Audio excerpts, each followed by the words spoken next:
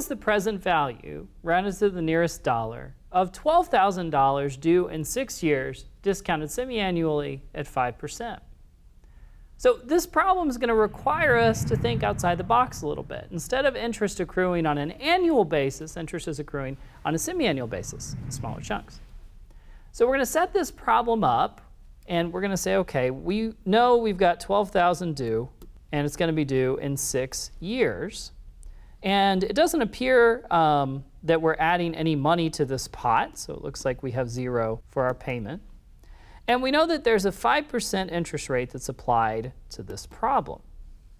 And we can see that there are 6 years for the problem to take place. So we're going to say 6 years, but the interest is accruing on a semi-annual basis. So we need to make sure we use the right number of periods. So we're going to take that 6 and multiply it by 2, and we're going to have 12 semi-annual periods to look at. And we need to adjust our calculator to compute interest on a semi-annual basis in smaller chunks. So let's go into the calculator, set it to semi-annual, and tackle this problem.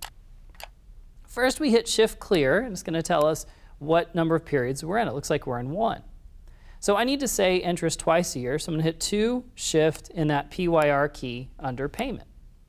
And I'm going to check, make sure it worked. Yes, 2 payments per year. So 2 periods per year, we're going to accrue interest. Well, now let's take a look at it. We know $12,000 is my future value. That's how much is due in the end. I've got 12 periods to get there. So I'm going to say 12 is in for 12 periods. It does not appear I have any payment, so I'd say 0 is payment, and 5 is that interest rate that is accruing semi-annually. So when I've got that keyed in, I hit PV, and it's going to give me my answer, -8,92267. And that's the amount that I would need to set aside today if it grew semi-annually and it accrued at that nominal rate of 5% every 6 months. After 12 6-month period, I would have my 12 grand.